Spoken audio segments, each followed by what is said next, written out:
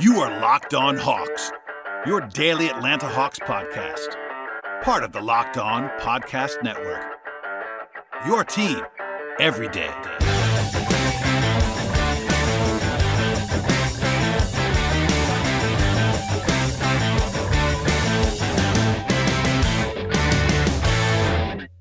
Hello, friends. Welcome to episode 1264 of the Locked On Hawks podcast. I am your host, Brad Rowland. It is Monday afternoon, actually kind of midday as I am recording this, a special bonus edition of the podcast, a rare day off for me from the day job. And we got a slew of new rumblings from Shams Charania of The Athletic on Monday morning. It is officially that time. If you missed it, by the way, I dropped a new mailbag podcast Sunday evening into Monday morning for your Monday morning commute.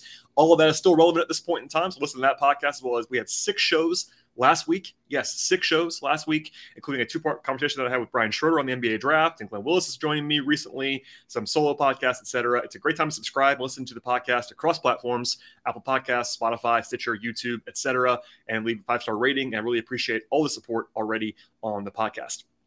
I will say, as we get into all of what was reported from Shams on Monday morning, it is officially silly season at this point in time. The majority of the rumors, quote unquote, or the rumblings, however you want to say that, are leaked from somewhere. They're posturing in some cases. And I would not just take all of this as gospel, but whenever someone like Shams reports anything, it becomes very big sort of newsy stuff for Hawks fans, and it prompts a lot of questions. I'm going to try to answer a bunch of them. This is not a mailbag podcast, but I got a ton of questions immediately after this rumors and after the report was out there. So I'm going to address all of that stuff and my own thoughts about what was reported on this sort of bonus edition. I won't be able to do this for every single news drop in the next few days, but again, as I mentioned before, it's a rare off day for me from the day job, so I had some time to go ahead and sift through this. We have some guests lined up later in the week, so I wanted to go ahead and knock it out now. So first thing comes involving John Collins. Not a huge surprise. There's been a lot of rumors recently, but it involves the Sacramento Kings. The reporting from Shams was that the Kings are, quote, becoming increasingly comfortable drafting at number 4 overall in the draft. So that's not really a Hawks thing, but later on, it was reported that Monte McNair, their general manager, has, quote, engaged in conversations around Hawks forward John Collins, end quote, but there has been no involvement of the number 4 pick in those discussions centered on Collins, and McNair is going to be making a decision on the pick for the Kings. So one of the pet theories of Hawks fans, I think Andrew Kelly talked about it on my show, I've referenced it a few times, would be a Hawks swap of Collins for number 4 to try to take an upside swing on Jaden Ivey, for instance. But in this rumor, that's not going to be on the table. A lot of people asking me what the Hawks would be wanting from the Kings if it was not the number 4 pick. And I do understand that. For me, again, as a reminder, I talked about this a lot on the show earlier today, or I guess it was Sunday night, was that I am not in the camp of trying to trade John Collins. I'm just kind of viewing this through the prism of the Hawks, at least taking offers from him and kind of just couching it in that I'm still high on Collins, etc. Now, the easy way to get value for Collins that's appropriate would be the number 4 pick. But if that's off the table from the Kings, then there are other options. I think it's always important to keep in mind that matching salary is a thing. The Kings are not a cap team necessarily, so they have to match salary on this transaction if it were to happen. And Collins, just for the record, makes $23.5 million for next season. That's an appropriate sum, but that's what you have to match off of if you are the Kings. The easiest way to get there for Sacramento would be Harrison Barnes. So that answers the question. The easy way, Sands number 4 pick, to get value for Collins would be to center a package around Harrison Barnes. Now, to be very clear, John Collins is better than Harrison Barnes, and he's younger. He's signed for longer, etc. So I would not swap Collins for Barnes one-on-one. But obviously, Barnes is a very useful player. Combo forward type would help the Hawks in some ways, not necessarily the same ways as Collins, but if they want to make a change, that would be a way to do it. The Kings apparently still want to keep Barnes as they try to win this year, which I'm not really sure why they're trying to do that, but alas, that's the Kings. But for me, any deal that does not involve number 4 pretty much has to involve Harrison Barnes. There are ways to do it without him, but they're not be enticing ways for me, at least that are not pretty obvious at this point in time. So Barnes makes about $18.35 million. And, he's not going to change your life, but he's a two-way forward. He can play a little defense. He's a good shot creator for himself, a little bit probably more so than Collins is, less of a finisher than Collins, obviously. And I think Collins might be a better defender at this point, more of a big Collins is, of course, than Barnes is, who's more of a true combo forward type. But a different player, but still a very useful one. And I think Barnes is a quality starter still at this point in his career. He is only signed for one more season, so that's part of the calculus as well. That might matter to you long term. But Barnes would be the centerpiece, presumably, if it was not number 4 overall pick.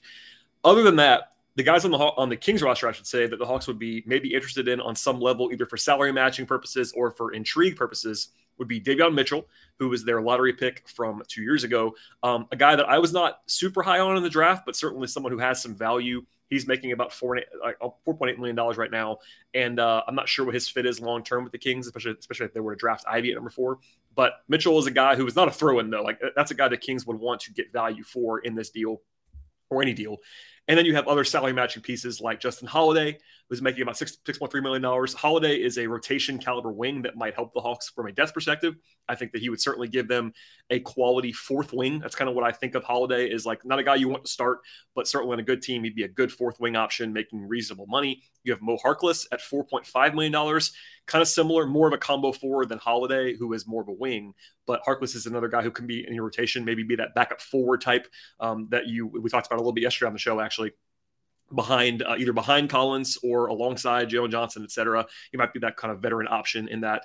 Also, the Kings have all of their own first-round picks moving forward, 2023 and beyond, and they had the 37th pick this year, which has some value. So I'm not going to do a full fake trade here from the Kings and Collins, but for me, the only way that it gets interesting if I am the Hawks and not number four overall would be Barnes and some substantial stuff alongside Barnes, whether it's Barnes and Mitchell or Barnes and a future first-round pick.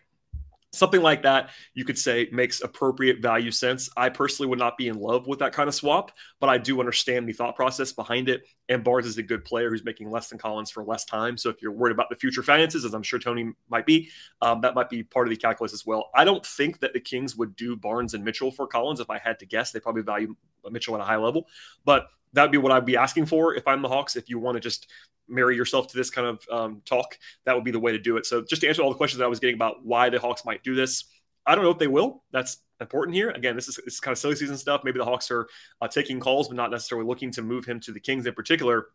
But if you cross 4 off the board, it kind of has to be Harrison Barnes and something else for me. There might be a way to get to the salary to match with Richaun Holmes and Holiday or something like that. But Richaun Holmes as a center does not have a lot of value to the Hawks. That's a pretty negative value in terms of like what you'd be taking back. So maybe there's a way to do like a Holmes Holiday plus like 2 or 3 more assets for Collins, but that's more of a dump move that you might do as like a rebuilding team. I would not love that if I was the Hawks. So there are ways to do it matching salary wise, but for me, the cleanest way, sans number 4, would be Barnes and other stuff.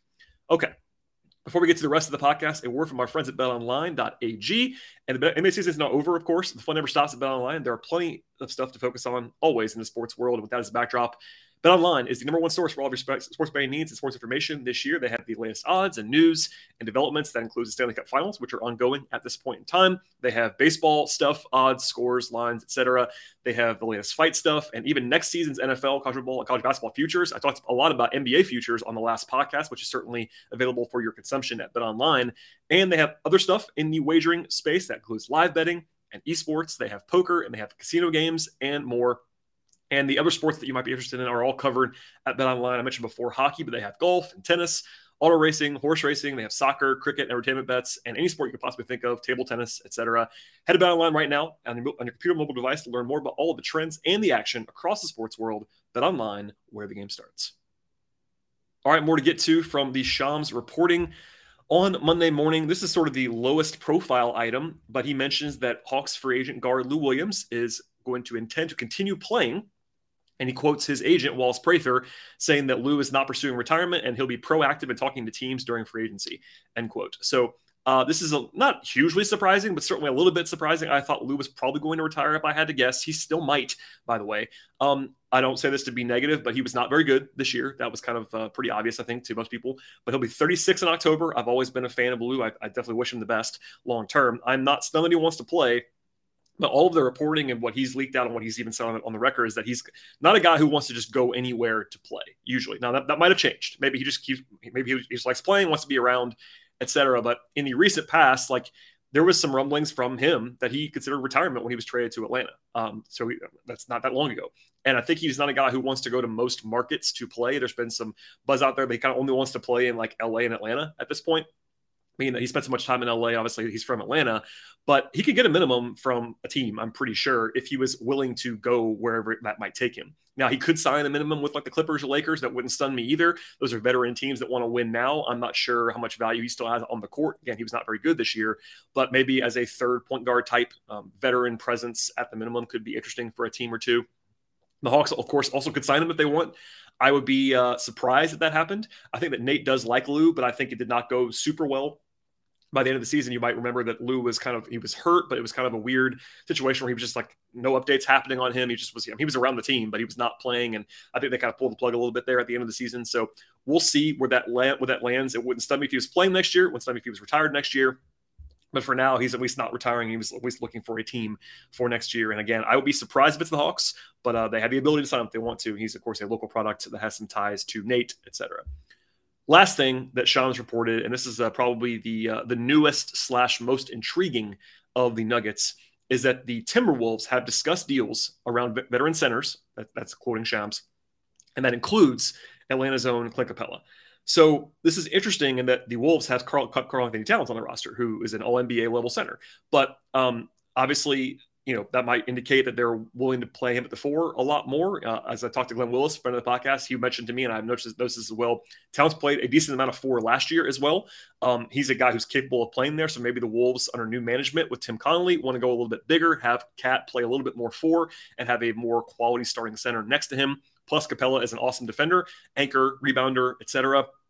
Ironically, the Wolves were part of that giant 4-way deal that got Capella to the Hawks in the first place. They didn't touch that, but it was an interesting kind of swap there. They were involved in that. As discussed on the last mailbag on Sunday, Capella is owed about $18.2 million for this coming season, and then about $43 million combined over the next 2 after that. So a 3-year deal basically remaining for Capella. So with any deal, again, the Wolves do not have cap space. This is a salary matching exercise. If the Wolves want to get involved with Capella, it could be a 3-team deal as well. But again, there's like a whole subplot about whether they want to play Towns at the 4, but it's a Wolves podcast kind of thing. But Capella would anchor their defense for sure. There are some interesting options for the Wolves to potentially trade with the Hawks. I'm just going to name them in descending order of money. One is that they have D'Angelo Russell, who's making about $31 million this year. That's a lot of money on a 1-year contract. We'll get back to the fit stuff in a second. Then they have Malik Beasley, a local Atlanta product, $15.5 million for next year, and then a team option for the following season. Then they have Patrick Beverley at about $13 million, expiring a 1-year deal for Pat Bev. Then they have a bunch of guys who are a little bit cheaper, but are also kind of interesting as additions to the deal. Jared Vanderbilt, about $4.3 million. Jaden McDaniels at about $1.9 million. Naz Reid at about $1.9 million guaranteed. And then the Wolves have the number 19 overall pick in the draft, as well as they have 3 second-round picks. They have all their future first-round picks as well. So that's a wide berth of what could be included for a Capella deal. Obviously, they're not going to trade Karl-Anthony Towns or Anthony Edwards. So I'm not even going to mention those guys. But everybody else, in theory, would be available that is signed with the Wolves. And it's kind of those 5 players: Russell, Beasley, Beverley, McDaniels, and Reed. That's 6 players that could be at least kind of interesting in some ways. Now, I'm not going to do a full deep dive here, but people were asking about Russell right away. Russell's a good player. He is not my favorite player. And also, that's a lot of money, even if it's a 1-year deal. And for me, him and Trae Young do not fit particularly well together. Now, he would address the secondary creation that the Hawks have been looking for reportedly. He would be their best shot creator on the perimeter that they've had in the Trae Young era, other than Trae, of course. But defensively, that's kind of a catastrophe. Russell is not a great athlete either. That's not something I want to do probably long-term, even short-term. Now, I do get it. And maybe they want to shed the long-term salary or whatever. But in the short term, with the Hawks pressing up against the luxury tax, Russell makes considerably more than Capella, like more than $10 million more than Capella next year. That's a tough sell. So it had to be Capella and something else, whatever. Anyway, I would not be interested in that. Not sure about the Hawks, but Russell would be a guy that could conceivably want, in theory. More probably likely would be something like either using Malik Beasley or Pat Beverley as the salary ballast in this kind of deal. Beasley is a reasonable contract at $15.5 million with a team option, but the problem there would be that he is basically a pure shooting guard in the same way that Kevin Huerter and Bogdanovich are both pure shooting guards. Now, those guys could be moved in separate deals. That's possible as well. But on the current roster, Beasley doesn't really do much for you. He's not someone you can play at the 3. Obviously, the Hawks could use another wing, but they don't want another 6'5", pure 2 defensive weakness kind of shooting guard on their roster probably. And that's what he is at this point. Obviously a high-end shooter and a pretty interesting guy to match salary with, but not the greatest, cleanest fit at this point. Beverley would help them in some ways as a good defender, veteran presence, short-term deal, but he is on the older side and also it's expiring. So if you want to keep that salary slot, Beverley would not be terribly interesting. And I think they'd probably value him as well. But I think that as sort of a antagonist, tough guy, can shoot it a little bit, play off the ball next to Trey, guard point guards, he's an interesting fit and a pretty decent salary matching guy. So if you keep that in mind, $13 million, Beverley plus something else, whether it be Vanderbilt, McDaniels, Reed, would get you to enough salary to swap Capela back. Whether you want to do that or not is another conversation. Because personally, I would not be interested in a Beverley throw-in guy for Capela kind of deal in terms of value. Now, McDaniels is probably the most interesting guy of the Wolves. I do like him quite a bit as a value at what he's making now, especially in a young player, pretty interesting player. I probably would not do a Beverley McDaniels for Capela swap, but if you go like Beverley McDaniels and a pick for Capela, that's pretty interesting in some ways. Again, a lot of this is contingent on what they do at center. Whether they're ready to hand it over to Okongwu is an open question at this point in time. Obviously, they've been linked heavily to Ayton and Gobert. Maybe if you are linked to those guys and you want to trade for those guys without sending Capela in those deals, maybe you get the Wolves involved, send Capela there to where you already have invested now in Gobert or Ayton in a swap. So these are all, keep in mind, these are all like moving parts on the chessboard. Capela just being sent out without a center coming back is a deal that like really kind of marries you to Okongwu, which is fine. Okongwu's a really good player, but maybe you want Naz Reid in that deal as a backup center. Maybe you want another option like that, or maybe you want to acquire a backup center another way, etc. So there's lots of moving pieces, but it doesn't stun me that Capela has trade value. I talked about that a little bit on the show yesterday, but Capela, at least now, has officially been linked to a team for the first time in this kind of form. I would say the Hornets have been a theoretical fit for Capela for a while, as they don't have a center defensively in particular. And Capela could be moved very easily if they wanted to. The question is whether they actually want to do that and just kind of hand the reins over to Okongwu or as part of a big swap for one of the more high-profile centers. So time will tell on all that, but there are options there. There are options on the Kings deal. There's stuff out there. I'm not saying I'm married to any of this stuff because I'm really not. I would not be looking to trade Collins in the way that some might be looking to trade Collins. Capela is a little bit more interesting. I've talked about that extensively in the last few months, both on the Capela deep dive that I did with Glenn Willis, Okongwu, etc. I think Capela is still really good, but there is an argument for sure for handing it over to Okongwu at this point in time. You invested in him so highly as a top half of the lottery draft pick a couple years ago. He's proven some stuff at this point, so that's a pretty interesting hypothetical, but you have to match salary, and there are always moving parts, and there's a new management in Minnesota, which kind of adds the intrigue there from as Conley goes over from Denver to Minnesota. Okay, that's all I got on these little rumblings. Nothing has risen to the level of a 5-alarm fire just yet, and usually I wouldn't do like an emergency podcast. That's not really what this is, more of a bonus to kind of check in to give my thoughts on all of these rumblings, but here we are. There'll be more of this stuff, I'm sure, in the coming hours and days. The draft is like 80 hours away as I record this midday on Monday, so 3+ days away, and it's going to be fast and furious coming. They could make a deal before the draft. They can make a deal on draft night. They could do nothing on draft night and just make their picks. We will see on all that stuff, but please subscribe to the podcast. Tell a friend about the show, and we'll definitely see you later on this week, so please stay tuned. We'll see you next time.